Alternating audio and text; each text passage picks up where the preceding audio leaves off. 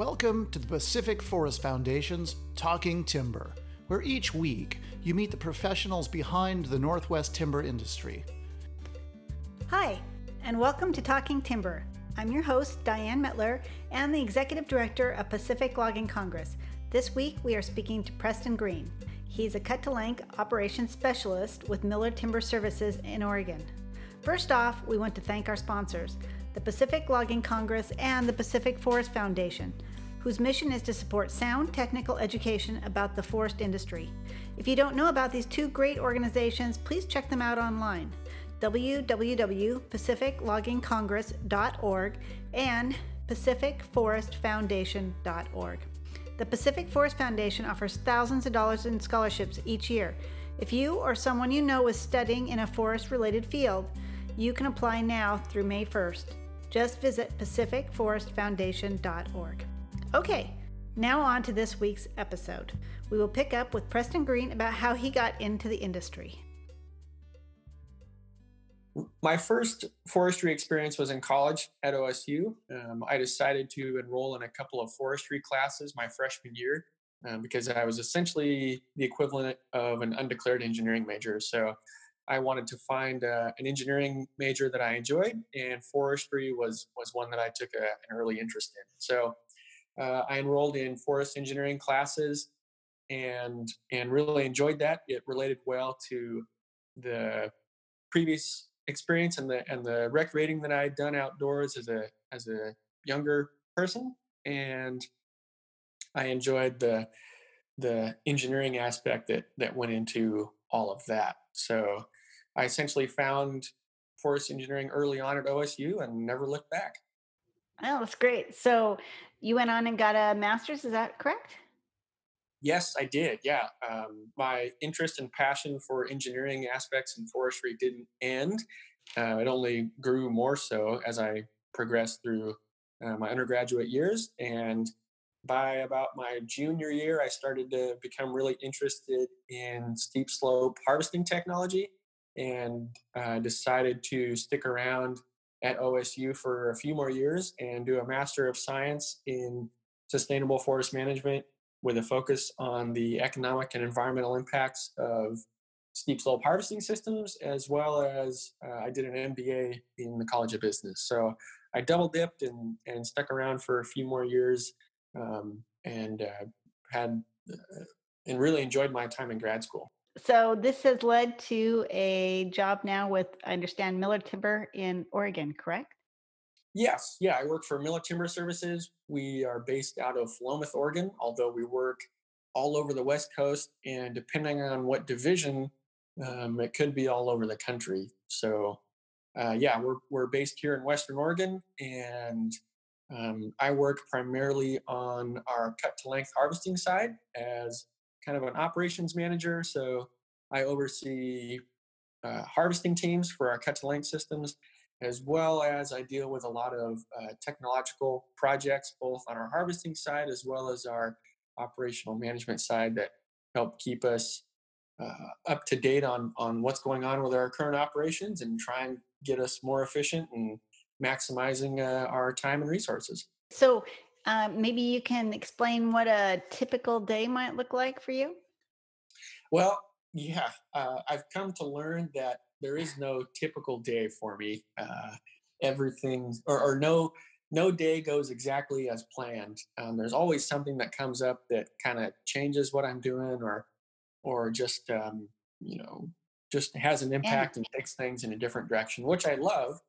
I love having a job that where I'm not doing the same thing every day, but there's a lot of variation and because that keeps it exciting. There's always something going on. But I'm looking at our harvesting sides, either Yeah. on the ground and getting a plan together and maintaining that plan for harvesting and trucking, or I'm going out and looking at future work for a variety of different landowners, or I'm doing some of the technology-based projects that maximize efficiency for our operations and keep us moving in the right direction there. Ah, great. So Miller Timber is a pretty big operation and company. Can you kind of explain a little bit about them? And Yeah, yeah, we're based in Philomath, Oregon. We The company was started in the '80s, here in Western Oregon, and Lee Miller is the president and currently runs the business today. Still does run the business, but we have three main divisions. We have our wildland firefighting division, which a lot of people will probably be familiar with.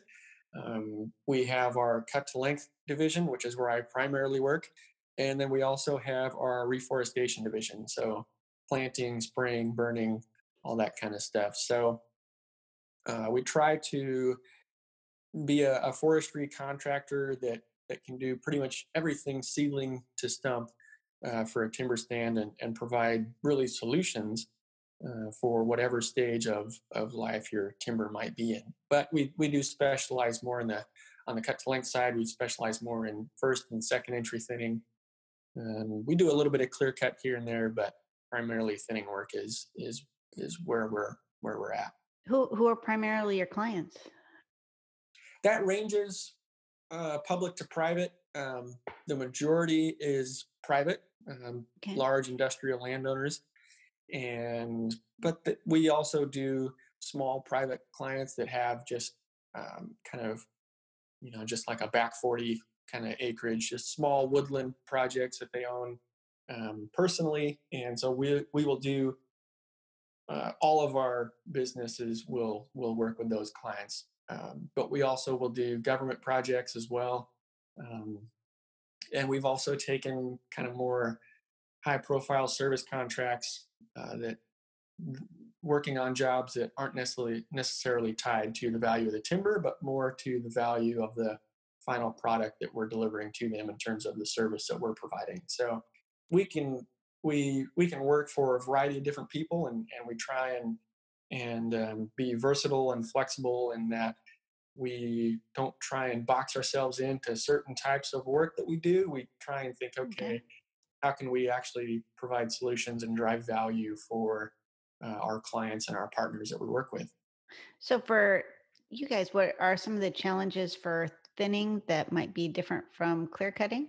The biggest challenge that I think we see is on the marketing side, Okay. because this part of the industry and this part of the country on the sawmill side is geared towards long logs. So the preconceived notions about cutting 40 footers or 40 in trim and just running those through the mill, we're trying to break that mold and think about, what are the final products that are made out the back end of the mill, right? 8, 9, Yeah. and 10-foot multiple boards, and then let us do the merchandising at the stump for you so that you can run those logs faster in your mill. Now, a lot of mills, they have to have the right technology inside the mill to be able to do that.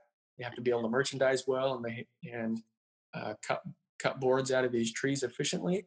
And that's really the hardest part, is that there's so much more potential for utilization and value delivery.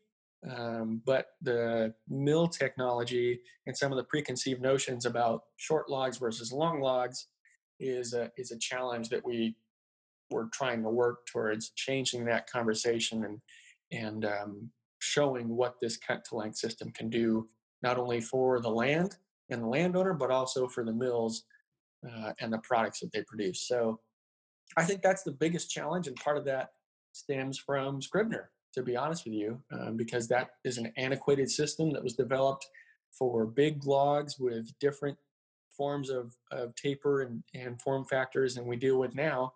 And so that perpetuates these preconceived notions and these old ideas about what's possible and what needs to happen. But with this cut to length system, we can start having a different conversation that is geared more towards value delivery and value gain for all the people involved in the supply chain.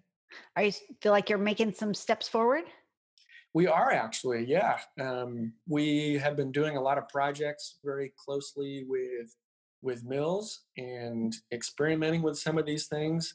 And yes, we have seen some really big value gains, like I said, for the landowners as well as the mills, and for us too. It really allows us to work to the maximum potential of these machines, which in return drives a lot of value for landowners and mills. So yeah, we're seeing it, and It That's really great. takes people that are visionaries and able to be forward thinkers and try these things out and see what works and what the potential really is. Do you guys use some certain equipment to handle your thinning over others?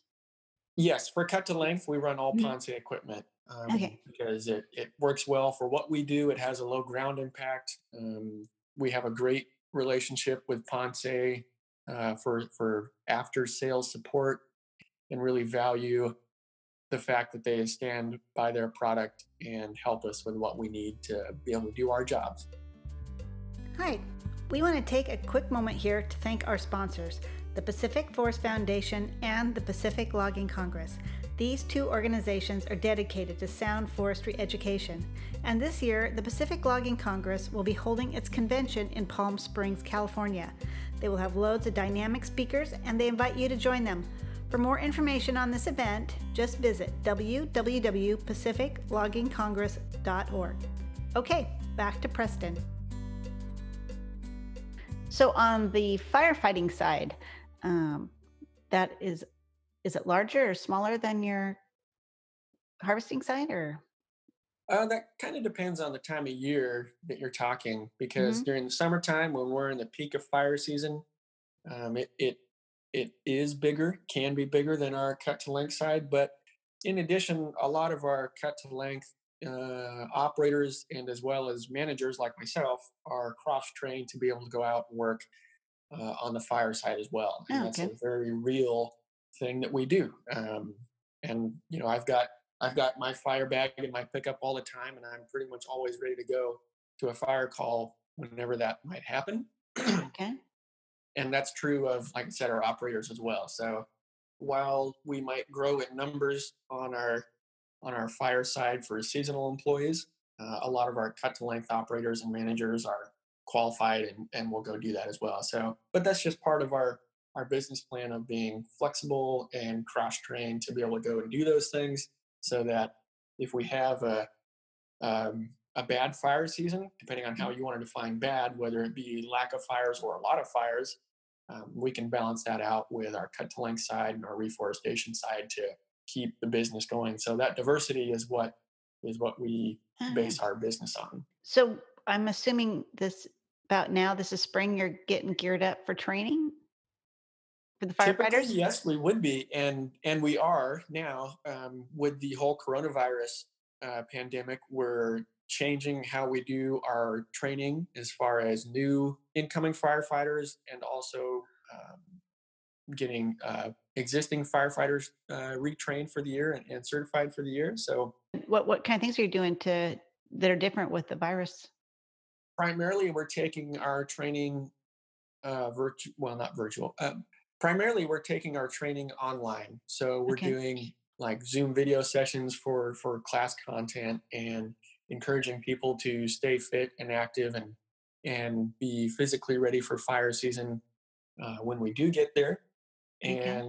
And we're trying to limit our exposure, but at the same time maintain our state of readiness and keep people trained and certified remotely and via uh, web conference tools and things like that to get that information out there and still be ready to go.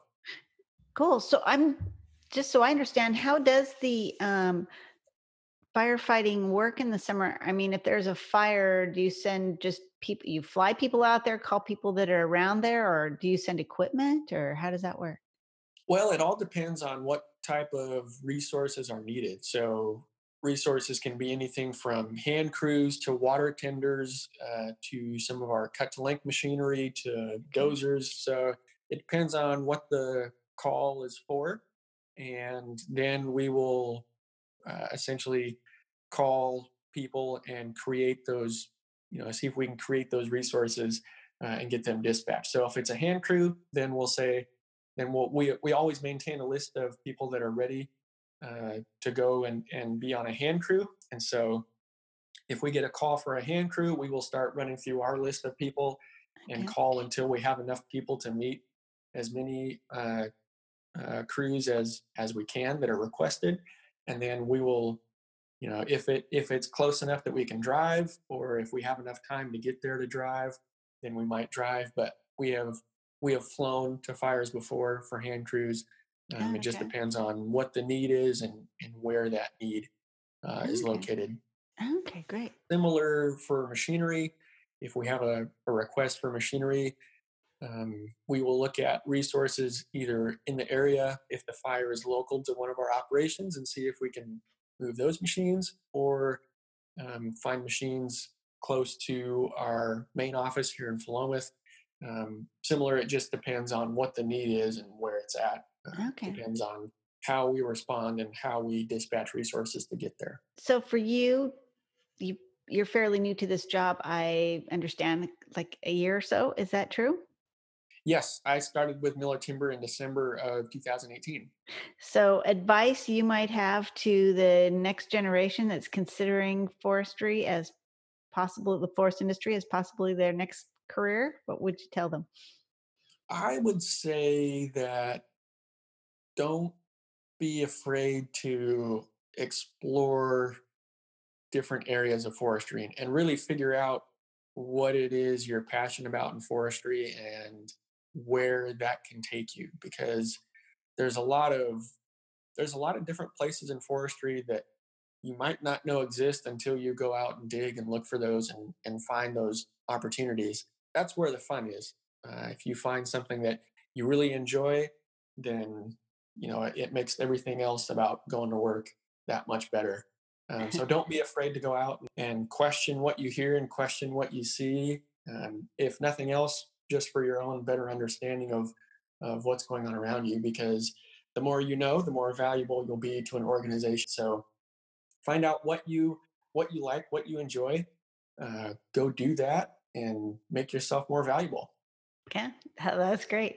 I was wondering, you were talking a little bit about the future of the industry and working as a team. Could you maybe sort of elaborate on that? Everybody in the timber industry is connected, and to a certain point, we all depend on the people that are upstream and downstream in the supply chain from us, and not just on the operational side, but on the administrative side and the lawmaking side as well. That has a big impact on what we do. And so, if we can find ways to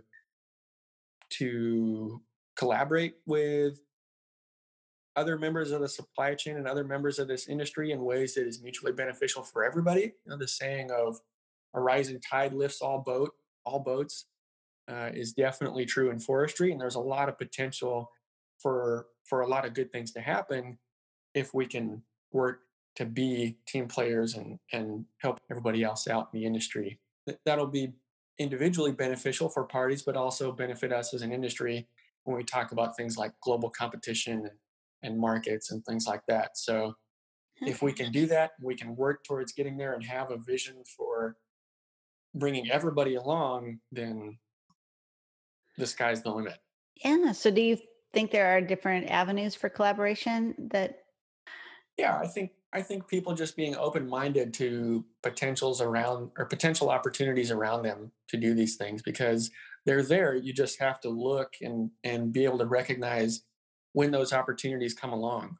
So I don't know what the next biggest one will be, but I like to look and watch out for these things and pay attention to what's going on so that when it does come along, we can jump on those opportunities. So I think that's the biggest thing, is just being able to look and see what's out there and recognize where you can be of benefit to other parties and other members of our industry. Yeah, great. And this is a new career for you.